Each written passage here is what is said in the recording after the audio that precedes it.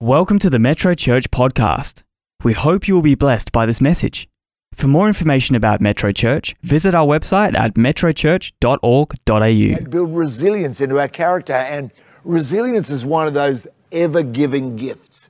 You build it into your life, you'll be so grateful later on that you did that. So I wanted to talk with you about the difference between building a resilience and mere survival. You know, the batten down the hatches, just outlast this thing, and then what do you think is the key to that difference? Perseverance. The difference between perseverance and endurance. So endurance is the kind of holding on. I'm just going to stick this out come hell or high water. I'm holding on. But perseverance is actually being faithful and taking another step and then another step and another step. In other words, continuing on the journey, no matter what the weather is with the storm or the hail or the snow or the blizzard, we are soldiering on and we've got the capacity to do so. That's the difference. There's a little bit of I think, a trick the enemy uses that somehow or other to tell us that life's out of control, when the truth is there's not very much of our life that ever is in our control, quite frankly. Most of us in our life, if we're adults, we will have experienced things like rejection. That wasn't in our control. We'll have experienced health issues, most likely. They weren't in our control. It's not like you ever ordered them up. All kinds of things can come our way. And once we realise that we need the help of God, who does have everything in control, then and the stress that runs with that stops being such a major issue. Do you find that? Absolutely. And especially when it comes to this topic of resilience and stress, we have to identify, okay, sure, there's so much that's out of my control, but what is in my control? What few things do I have the capacity to control? And one of them is perspective. The way in which we intentionally look at something, and especially when it comes to this topic of stress, we need to renew our mind about stress because, research shows that if you think stress is bad and that it's doing you harm, well, guess what? You're right. And if you think stress is great. Stress is an advantage. It's actually doing me good. Well, guess what? You're right.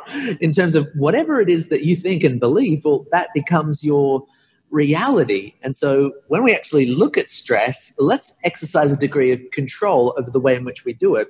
Because, well, let's just take a moment right now and unpack it. There's 3 different types of stress. And the first is called critical stress.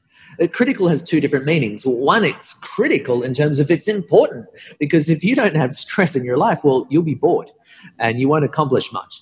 But critical because, hey, we're in a critical season right now, and therefore it's important for me to pay attention to this kind of stress. But just like you started out by saying, this is the best time to confront this stress head on, to actually use this stress a little bit like wind in our sails. If there's no wind, well, we don't go anywhere.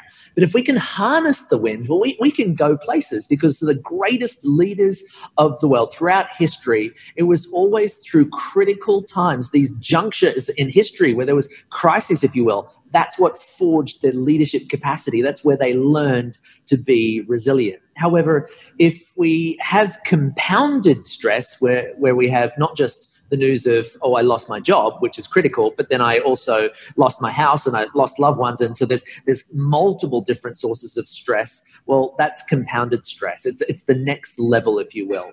And if it doesn't go away, if it continues, if this whole disaster continues on for the next 18 months, 2 years or more, and these compounding stresses, they don't go away. Well, if it's too much, too severe, and happens too often, well, it ultimately becomes chronic stress. And this is the moment where stress starts to become distress, where it's no longer healthy for us. Wow. There's so much in that, isn't there? I am quite confident in my heart. I've been praying for our nation and for the people that are a part of our Metro Church online congregation.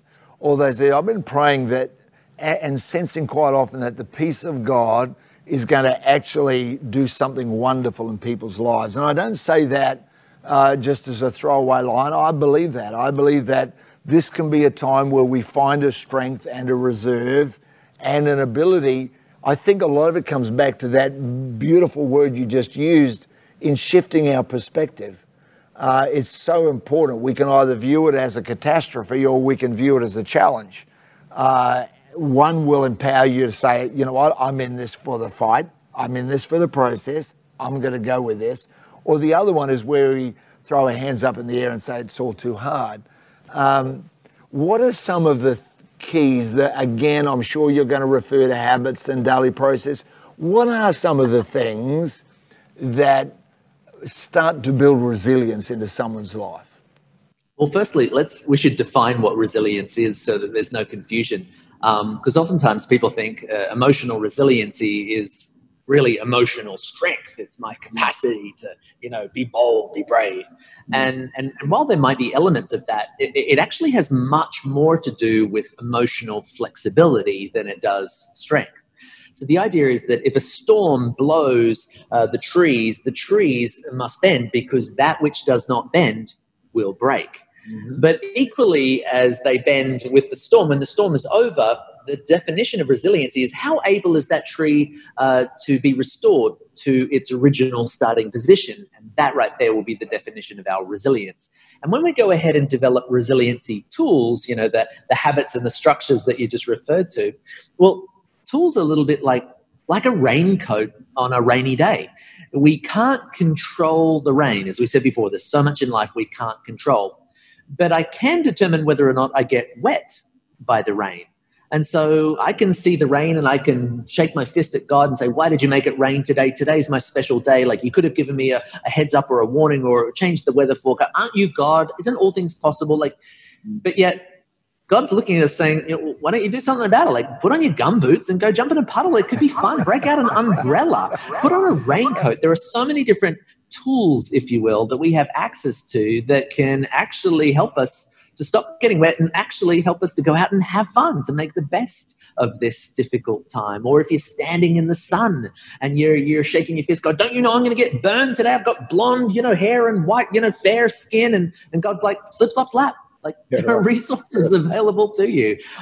Stop always whinging, whining, and complaining and start asking the question, what resources do I have access to that could actually help me not just to survive, but to truly thrive? When you and I were chatting the other day prior to all this, and you whether it was random or not, I'm not sure, but at the end of our conversation, you said, just remember, anxiety in the heart of man causes depression. I think it's Proverbs 13, isn't it? Anxiety in the heart of man causes depression, but a good word makes it glad. Do you remember this? And I said to you, yeah, but the Bible doesn't say where the good word's got to come from. We've got to become experts. My favourite passage, apart from all the New Testament, but my favourite, and Joseph and all the other ones, but one of my favourites is that one in 1 Samuel chapter 30, verse 5 and 6, where it says, and David encouraged himself in the Lord his God. I think right there is the genius and the brilliance of a young man in love with God and led by God, in that he says, you know what, I'm not going to wait for someone else to pick me up in this thing. I'm going to lead myself well. Talk to us about that. How do I lead myself in the middle of all that's going on, and how do I lead myself into a place of strength? Such a great question. And look, when we're actually talking to ourselves, people think, hang on, isn't that what crazy people do? Does that mean I'm starting to go crazy? Well, firstly, crazy is not a psychological term. That would be a legal term. And secondly, no, it's not you going crazy. This is you being intentional with your words, because life and death is in the power of the tongue. And out of the mouth, the heart speaks. It's actually not just unilateral. It's not just the heart speaking, but actually it's bilateral. The words we speak do heart surgery on ourselves. And so we would do well to learn how to be a good friend to ourselves. Because would you ever say to a friend, you're fat, you're ugly, you're no good, you're worthless, like you're a loner, but we say that without a care in the world to ourselves, we'll stand in front of the mirror and we'll go, yeah, look at that. But in so doing, we make God a liar, because God, when he created us, said, no, this isn't just good, this is very good. So when we learn to adopt God's language and say, you are very good, this is not just my words, this is God's words, but I'm now taking God's words and I'm speaking them over myself. Now that's being a good friend. It's a great habit, isn't it, to build into your life again. And I love the fact that regardless of what's going on out there, or what those ants you spoke about last week, automatic, wasn't it, negative thoughts that go running through our brain, regardless of those, and we all get them, regardless of those, I can declare the words of my mouth. I can go, and not, some kind of just positive speaking for the sake of it, but actually echoing what God already says about me and saying, you know what, maybe I don't have a cheer squad, so I'll be my own. Not in a prideful way, but in an acknowledging God way, is an incredibly beautiful gift once you realise that's in your toolkit. I believe a lot of people have got a great toolkit for all that you're going to talk about and are, but we just have never opened the shed and looked in the toolbox. We've never gone and said, oh yeah, I can do that. What are some other things like that you'd go, you know what, that's in your toolkit, you could do this? Look, I love that within us are not just toolkits, but they're treasure chests. And so when we can find the right key to unlock the treasure chests within, we discovered that we're future factories. That when we start to plan for our future and start to put steps into place and make decisions, wise decisions, and execute them for a better future, the future is not out there somewhere. The future is actually in here, right. That I have been deposited into time. I am an eternal spirit that's been placed into a momentary body that's living in the context of time. And so everything that's in my future is actually in me. And so if I can learn how to master my mind, if I can learn how to manage my mood, if I can learn how to exercise greater wisdom when it comes to decision making, well, then I can activate Proverbs that says, it is by wisdom that a house is built, and through understanding its foundations are established, and through knowledge we discover its rooms are filled with rare and beautiful treasure. So how do we tap into this amazing mansion that we can build in our lives, this future factory? How do we get wisdom? The combination of knowledge and understanding. When we understand, this is how my body functions, these are the warning signs, like on the dashboard of the car, the flashing light that's blinking at you. Well, it's not just blinking in time with the music thinking, I like this too. No, it's trying to communicate to you. This is your body. You are not your body. You are living in a body. And so you can speak to your body.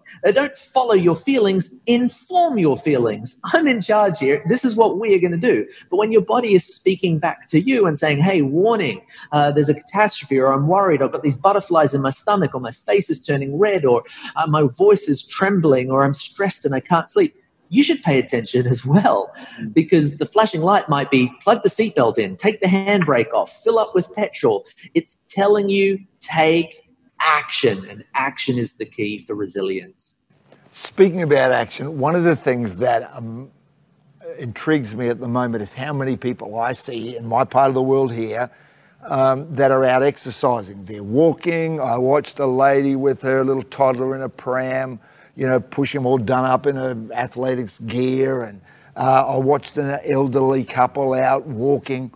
I don't know whether they were all people that used to just go to the gym, but I just see a lot more people out and about. How important is physical activity, given that when we get really into that hopeless kind of state, we tend to shrink and not want to move? How important is it to do the opposite? Yeah, very important, because, like we've said before, it's easier to act your way into feeling than it is to feel your way into action. And so when we engage the exercise, the feeling follows. And all of a sudden, I love it. I'm so glad I got out of bed this morning and went out into the fresh air and sunshine. But most of us don't actually want to get out of bed. And so it takes the discipline, not to wait for the feeling, but to engage the action, because it's the action that really counts.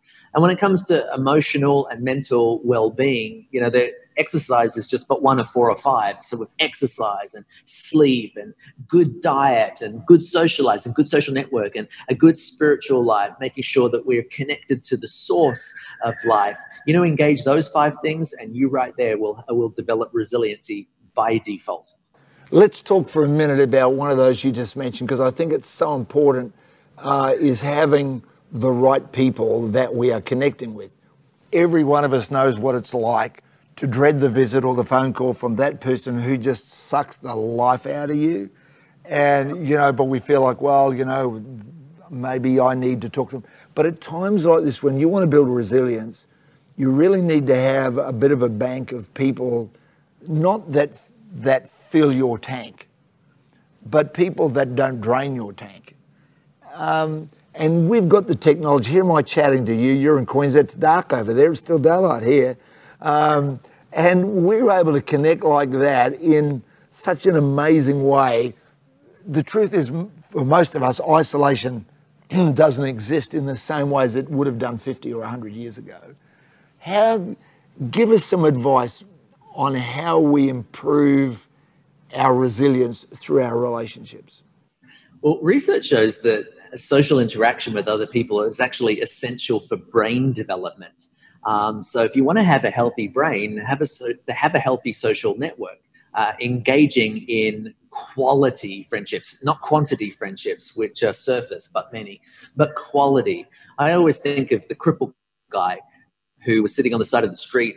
People would have been walking by, lots of commotion, and he would have asked, well, hey, what's going on? And everyone's like, oh, we're headed to Pete's place. And he's like, Pete's place? What? Why? He's like, oh, haven't you heard? Jesus, the healer guy, is in town.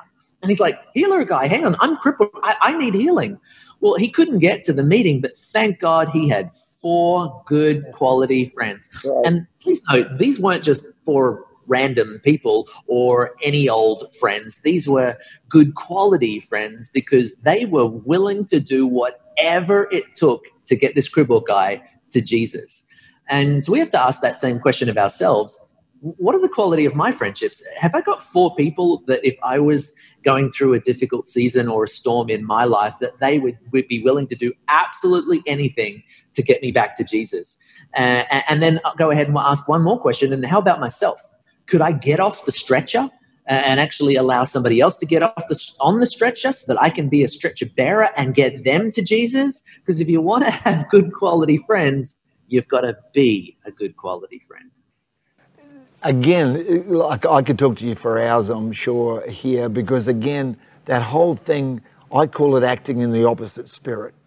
That whatever the natural inclination of the baser desires, the lower things, what we feel like when we're under pressure, oftentimes if you do the exact opposite, and what you're talking about there is saying, instead of just feeling sorry for yourself, saying, okay, how can I be a help to somebody else? How can I become a blessing? I think that's why Jesus told the man to rise, take up your bed and walk, is because he meant the man to take the bed for someone else.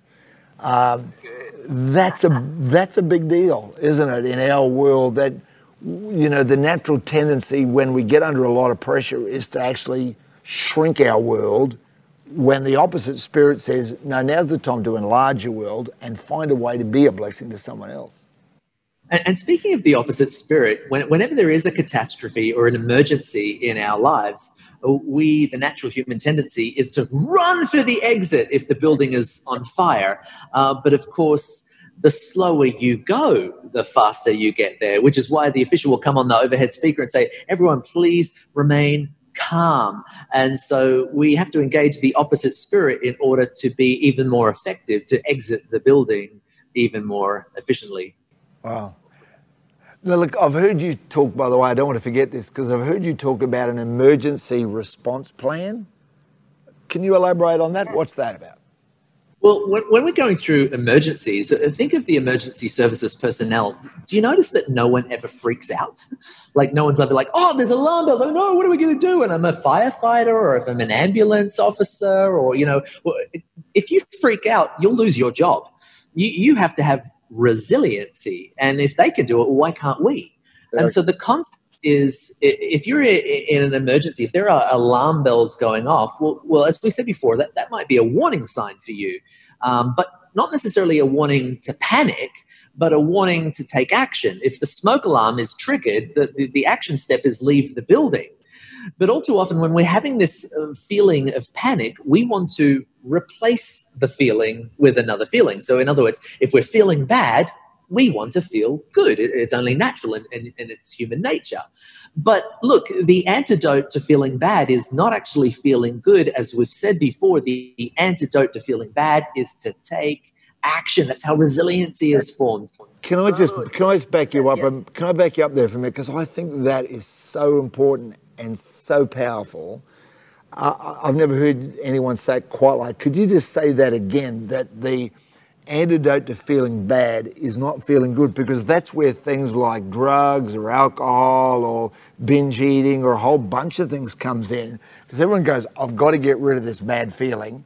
How do I put something good in its place? What you're saying is that's actually not going to get you where you want to go. It's actually what you've said. It's the opposite spirit. It's doing the exact opposite of what we feel like doing. And there's a neurological reason why, because the limbic system in our brain, let's just, for argument's sake, call it the emotional brain, when the alarm bells are going off and it feels bad, or if it feels pain is a threat to its survival. So it needs to engage in some kind of pleasure, which is, to the brain, the antidote for the pain. But it's actually not true. It's a false ideology. And so we need to trick our brain at its own gain. In fact, think of it like this. If you are in a building that is on fire, even though, ladies and gentlemen, please remain calm might be the announcement, that's not the feeling, that's the method for exiting. You see, if you want the feeling of peace, no one is going to come over the loudspeaker and say, ladies and gentlemen, please don't panic, replace your panic with peace. Sit there and just go, no, that's not what's going to happen. You need to exit the building. And when you have taken that action, then peace will follow. True. Do the opposite of what you think you're going to do. Right. Walk exit calmly and quietly. And when you've exited, feeling will follow. So we do that. We've exited the burning building, but we don't want to stop there. We want to have a habit, because resilience, in my definition of it, is not a moment's heroism. It's a change of character that says, this is the new me. This is how I'm going to be. I'm going to be that kind of person. So how do we get to that? I find habits endless. There's books galore on habits, but most of them seem a bit like, well, it's a bit like saying, stumble around the dark, eventually you'll find the door. And I go, well, no, that takes too long. Give us some quick pointers. How do we form new habits, particularly ones like this? And I'm thinking of mums and dads here that are going, you know what? My end of day rant is not helpful for my kids. I don't want that to be the example my children get. I don't want to have to be apologising every night to my spouse for the way I'm acting, or to my work colleagues or whatever. So help us build some habits. I'm so glad you've come back to this, Pastor Jeff. And if you're listening right now, this could be the moment. So if you haven't really been paying attention up until this moment, this is the moment. Put all the distractions aside. Tune in, lean in, because this could be the golden key that unlocks one of those treasure chests for you. Remember we said before the emergency services personnel, they don't seem to panic.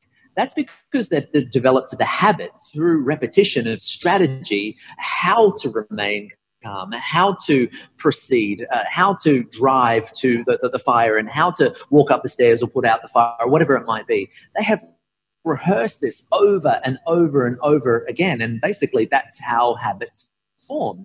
So when we intentionally become mindful about doing something new, it becomes second nature. But please note, second nature is not human nature.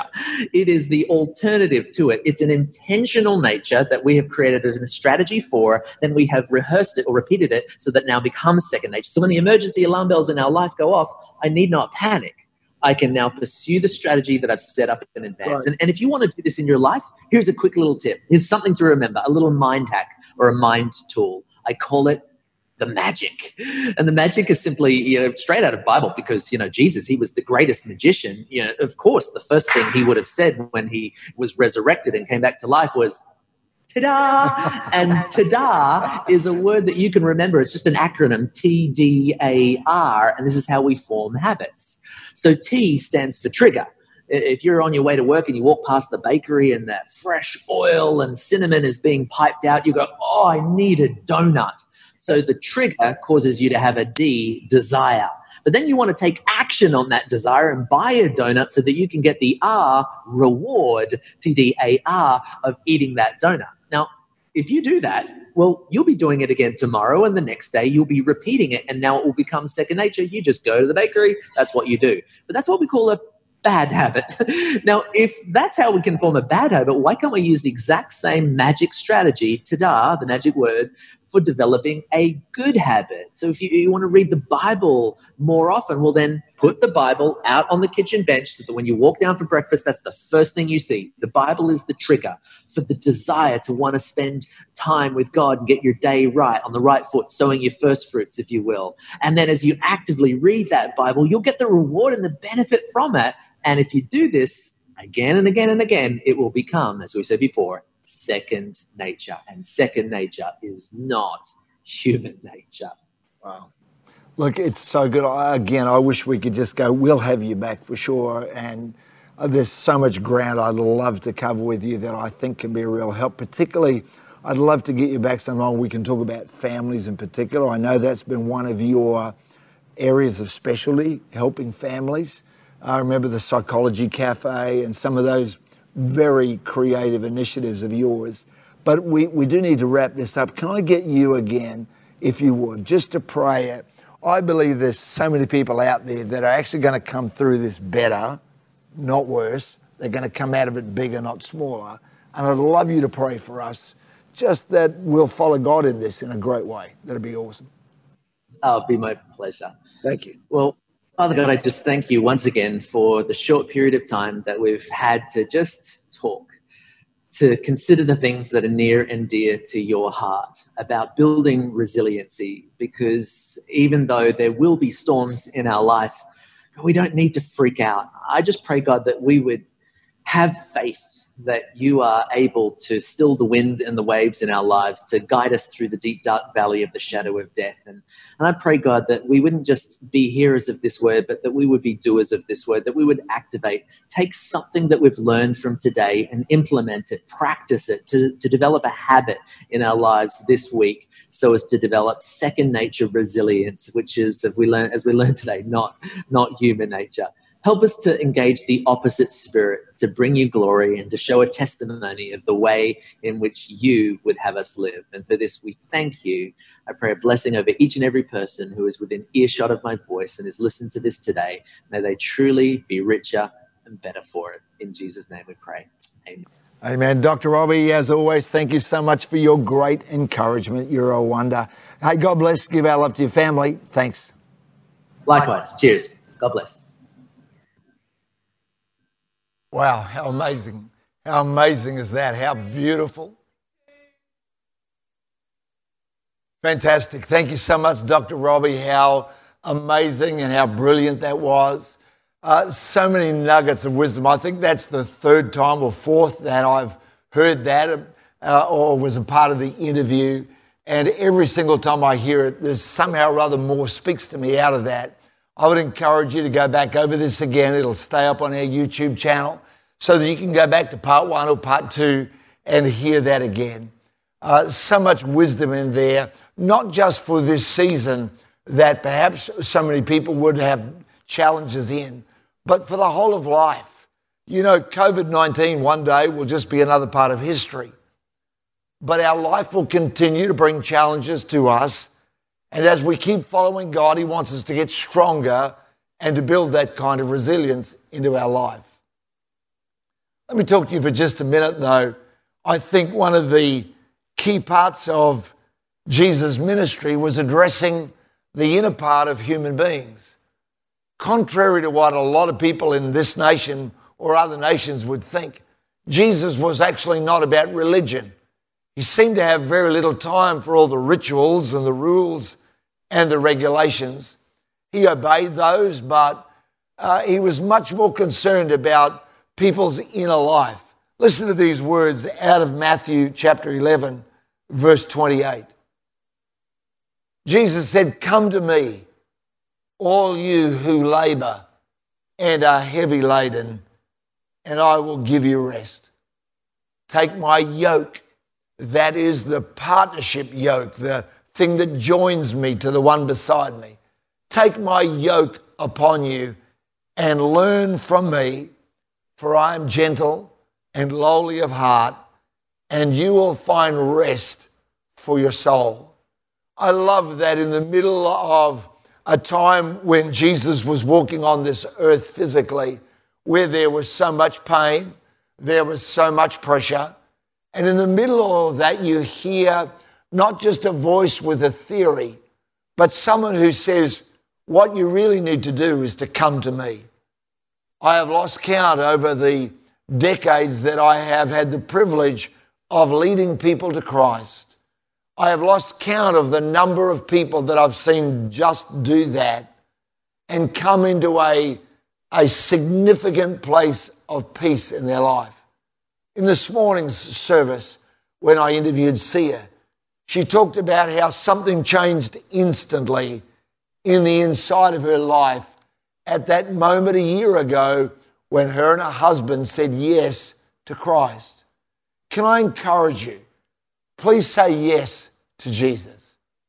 He didn't say, come to my religion. He didn't say, come get on board with my theories or my teachings. He said, come to me. I'd love it if you would say yes to Jesus Christ tonight.